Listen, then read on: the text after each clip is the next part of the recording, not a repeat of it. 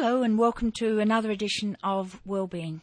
With medical science going ahead in leaps and bounds, when we hear about people having organ or tissue transplants, we accept the news almost without comment, unless of course we're the patient or part of the family of a patient. But what's involved with organ and tissue donation? To talk to me today about this, I have in the studio Nicole Coleman. She's a clinical nurse consultant and she's the organ and tissue donor coordinator with the Hunter New England Health in Newcastle. Nicole, thanks for coming in today. You're very welcome.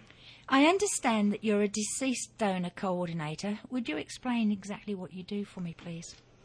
I generally work within the hospital system to coordinate organ and tissue donation for the community, but I also work in the community to promote the organ and tissue donation and to educate the community as well as healthcare professionals.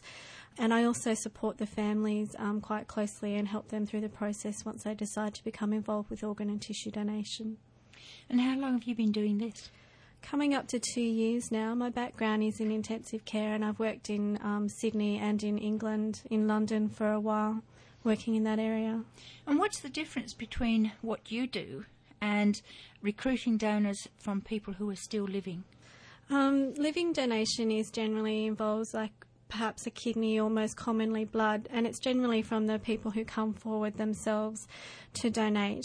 They generally will donate as in organ donation as a kidney for family and friends, and they work with transplant coordinators, and that's quite different from me because I generally only become involved once someone is deceased, and I am asked to help actualise the wish of that deceased person to become an organ or a tissue donor. Emotionally, it's very different. I have to support the families through the process, and the medical and timing factors with organ and tissue donation is also very different as well. Is it as difficult these days to encourage people to donate their organs as it was, say, 5 years ago? Well, no, I think it is a little bit easier these days. I think people are becoming more aware of organ and tissue donation through the media, which does help. And many of us will begin to know or know of someone who has been affected by transplantation or donation today. As time progresses and more transplantation is commonplace in our society, we're more exposed to it. And this means that it becomes easier for people and it's more personal for them, so it's easier for them to understand the positives that are involved with organ and tissue donation and therefore transplantation. So overall you think it's become generally more popular? Perhaps that's not the right word, but something that we're less resistant to. I think, it's a generational thing. Transplantation is relatively new in our medical technology and, expertise. And since the 1960s, we're doing more and more of them every year. And people are beginning to know someone in their family or a friend who's had a transplant, and they know how that's affected that person's life. So therefore, they understand what it's about, and they're more open to the idea of actually considering donation because they know that it saves lives. I suppose that a lot of us, particularly the younger generation, don't really think about dying. We think we're almost immortal. Does this make your job more difficult in trying to get the message across that unfortunately accidents do happen and that sometimes several people could benefit from their gift? I think so. I think, most of us hope that we're going to be old and have grandchildren when we pass away, but death is inevitable, and unfortunately it does happen before we're ready, and 10 to 20% of donors are between the 20 and 35 age group, and the next biggest percentage, our largest percentage of 41%, are between the 55 and the 65 age group. So as we are younger, we should consider it. No one wants to think about dying, but we should have a plan about what we want to happen. We often make a will for our valuable possessions, material possessions, and likewise I think we should consider what we want to happen after we die. How often does it happen that someone has donated but the family are not very happy about that decision and deny consent? It's not that often. We find that generally if someone has discussed their wish with their family and they want to become an organ and tissue donor, the family usually support that decision. However, if family are unaware of what their loved one's decision was and they had not discussed it, we find that the family will generally refuse organ and tissue donation. What's the most common reason for denying consent? We will always consult the family, and the prospect of more surgery and going through the process of organ donation is often very scary, and a lot of people think that, and this is a horrible word to use, but that there's a lot of mutilation involved and that the loved one won't look the same. And that's not the case. The person who has died looks the same afterwards, and there's no change to their appearance. The family can see their loved one after the surgery. And another common reason is that often it's an unexpected death. The injury that has occurred is they may have been in hospital receiving quite intensive therapy. It's a long process sometimes, and the family get very tired, and when they realise that the organ donation process can take up to 12 or 20 hours, it's sometimes just too much for them to have to deal with. Is there any way in which the deceased wishes can be fulfilled under these circumstances? Up until last year, we always had to ask the senior next of kin to sign and authorise for organ and tissue donation to go ahead. But in Australia now, since May last year, the Australian Donate Register is now legal consent, and we can proceed with organ and tissue donation. But we will always need to consult the family to make sure that they are happy with the process. We need to take their wishes into consideration and not add to their suffering or their grief to an already bereaved family. It should be a positive decision for everyone involved. So, in a way, the best way to become a donor is to discuss it with your family and make them understand how important it is to you. You mentioned about senior next of kin.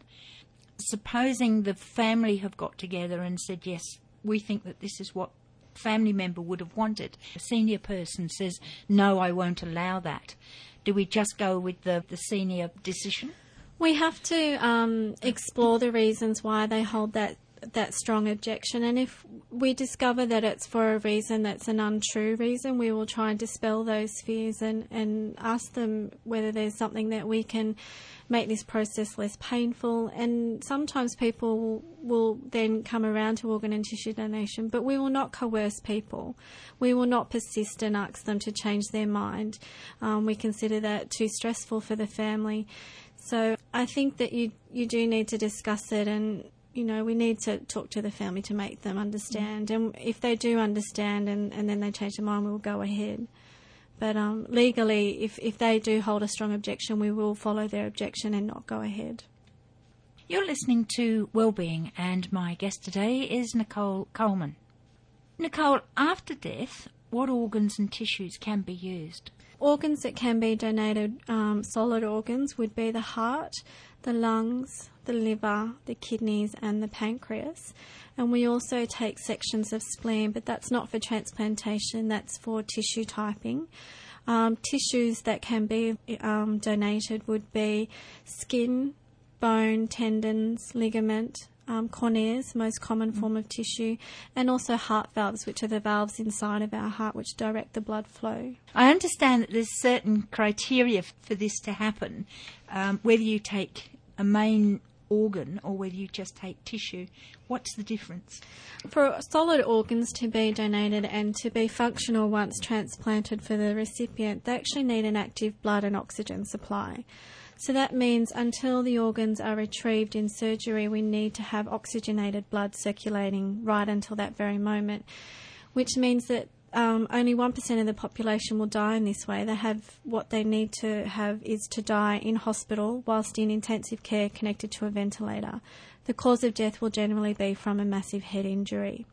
Now that leads to what we term as death under the brain death criteria, which means that the brain loses all function. Now that's quite different to coma. Many people in the public get confused between coma and when the brain loses all of its function, which means death. And that's because there is no blood flow to the brain. However, blood flow to the organs will continue for a period of time whilst they're connected to artificial ventilation. The reason for that is the heart is independent from the brain. Once it receives oxygen from the ventilator, the heart will continue to beat for a short period of time, generally up to 72 hours after the brain stops functioning. This means that we can circulate oxygen to the organs, which means they are able to be transplanted. Tissue is quite different to that, and 99% of our population can donate tissue, and that's because tissue does not require that active oxygenated blood supply for a period of time after death for them still to be functional once transplanted. That means that, for example, a cornea, after someone has died and there is no oxygenation in the body and the heart's not beating and the brain's not functioning, that within 12 hours after death we can still retrieve the cornea and transplant them and they will still work fine. And how soon after death must the organs be used? I mean, what's the longest period when you say, no, it's too late now? We need to have the heart to continue beating, obviously, until we proceed to surgery. Sometimes the patients, once they have died, when their brain stops functioning, they do become, they will lose the ability to control their blood pressure and other factors, which means that sometimes their heart will stop beating as well, and we can't control that. So in that situation, we may not be able to proceed with the organ donation. But if we do remove the organs, generally those organs will need to be transplanted within, for example, the heart within 4 hours after it's removed. The lungs would need to be transplanted within 6. The liver and the pancreas within 12 hours. And the kidney has the longest period of time. After they're removed from the donor, they can be transplanted within 24 hours after death, after the time they're removed. But death has occurred probably 12 hours before that. When you're doing the testing to find out whether a recipient is going to get the right type of tissue or organ, how do you find out from the deceased? Is that done after death? Yes. Or completely after death? Yes. So if someone's waiting for a heart transplant and they've got 4 hours, they've really got to get a scuttle on to get from wherever they are to the hospital. All of that's why the organ and tissue donation process after death takes that 12 to 20 hours. We actually do all the testing and the tissue typing whilst they're connected to the ventilator in the intensive care unit before we go to surgery. So that would mean that we would do blood tests, and in the Hunter all the blood gets sent to the Sydney Red Cross Blood Bank, where they hold the serum test samples of all the people on the transplant waiting list. They will do the tissue typing to make sure that there's a close genetic match. Once we find that that person is a close genetic match, and they also need to be matched in size, weight and height as well. For example, we couldn't transplant a 6'4" adult male's liver into a 5' female of 50 kilos. It just would be too big. So once we've discovered that there's a close genetic tissue match along with blood group and size and weight, we then contact that person to let them know that there is a possible transplant available for them. They would come to the hospital. This is, for example, a liver or a heart. And once we have determined that there is a suitable recipient, only then will we remove that organ for transplantation, unless the family have given us permission for research as well. And that's a separate consent. People can restrict their consent as much as they would like to. So I suppose that means that all that testing and the recipients are found before we go to surgery. If we don't find a recipient and research has not been consented to, we will not take that organ for any reason. How many people in Australia are waiting for a transplant of some kind? Currently in Australia there's 1,716 people on the list. And that list never decreases. As soon as we transplant someone else is put on the list. And that's because we find that there's so many new diseases and diseases that we've had in the past that are successfully treated through transplantation. And how many of those people would be in New South Wales? There are 813 at the moment that are in New South Wales alone on that list. And that's solely for organ transplants, or is that tissue as well? No, that's just organ. The tissue transplant waiting list is quite different. I think at the end of last year for corneas there are an additional 400 people waiting for transplants. That's a lot of people, isn't it? It is a lot of people. And how many transplants were performed during 2005? There were 982 transplants last year, and that was from just over 200 donors. So I think that illustrates that one person can help many people. Up to 9 or 10 people can benefit from one donor through transplantation. I guess a classic example of this was when David Hooks died, and his organs was donated around. There were a lot of people who benefited from that as well. I think there were up to 9 in that particular instance that were their life was altered for the better, or they actually saved their lives, yes. Is there an age limit that people can say, or if it's on the driver's licence, for example, is there an age limit that you can take an organ? No, not really. We need to assess things at the time of the death, and as we get older, our bodies don't function as well as we would like them, and some organs do tend to start to deteriorate and not function as well. So we will do tests at the time of death to determine whether those organs are functional enough to be transplanted. As we get into our 80s, that organ function tends to decrease.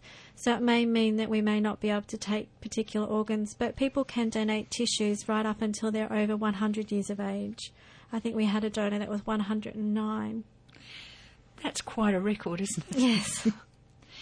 You're listening to Wellbeing. I'm Iris Nichols, and my guest today is Nicole Coleman. Nicole, we mentioned that sometimes the family is not aware that the deceased has made the donation. Is it really difficult to explain to them that, yes, it's on the driver's licence, for example, but they haven't got round to talk to their family about it?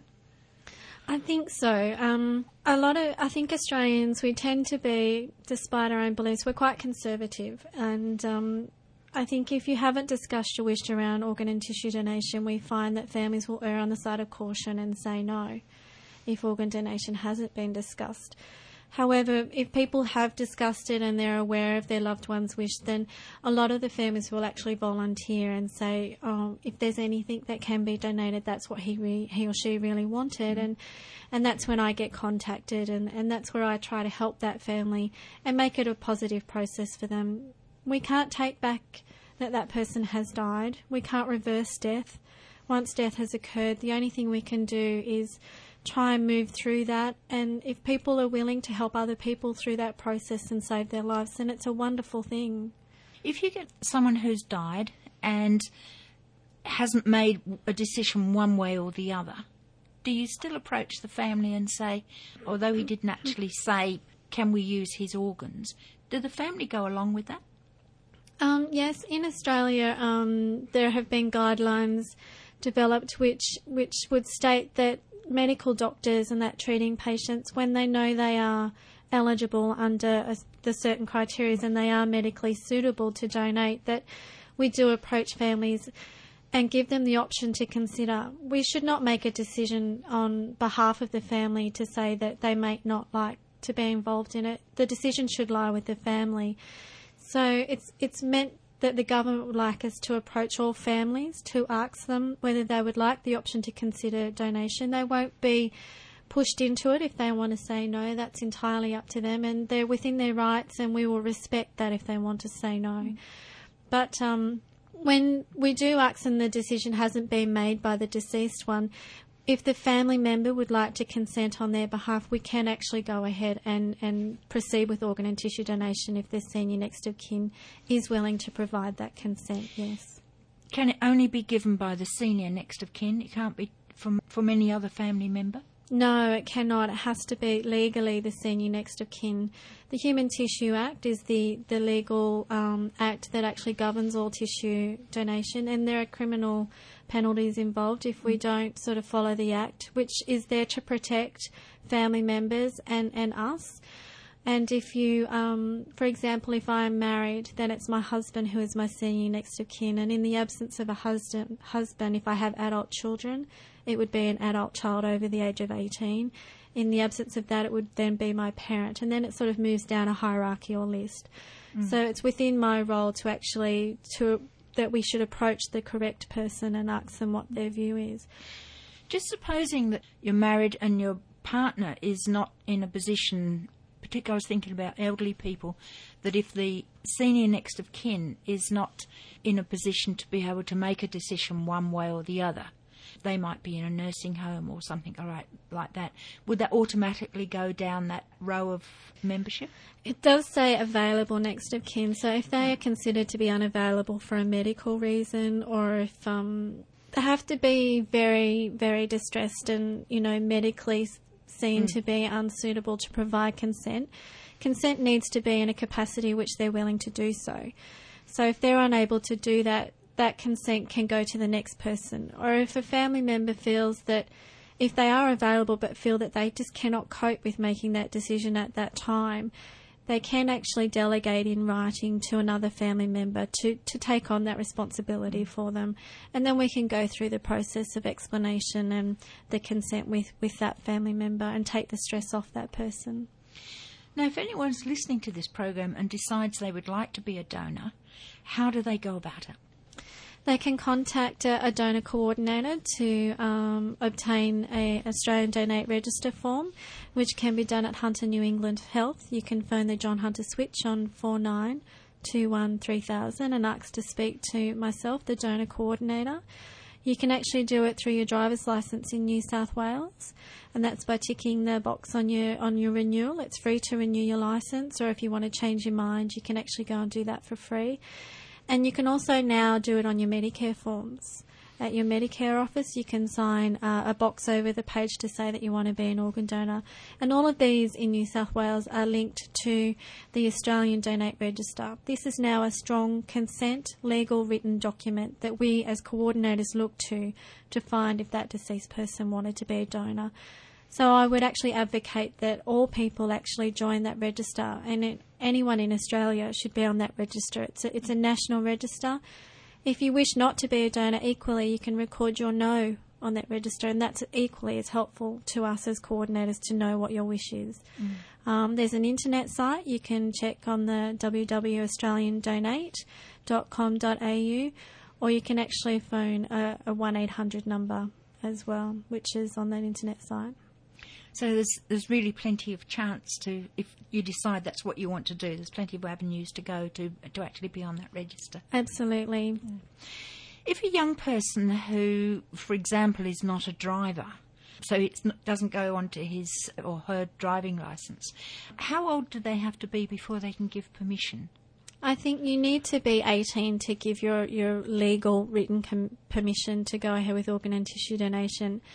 But under that age, you can still become a donor. You can still record your wish on the Australian Donate Register from the age of 13 and onwards. So if you would like to do that as a teenager and you don't have your driver's licence, you can actually get a form and fill it in and send it off, and your wish will be recorded. But if, unfortunately, you do, that situation does arrive, your parents will actually still need to provide a written consent at that time because they are an adolescent or under the age of 18.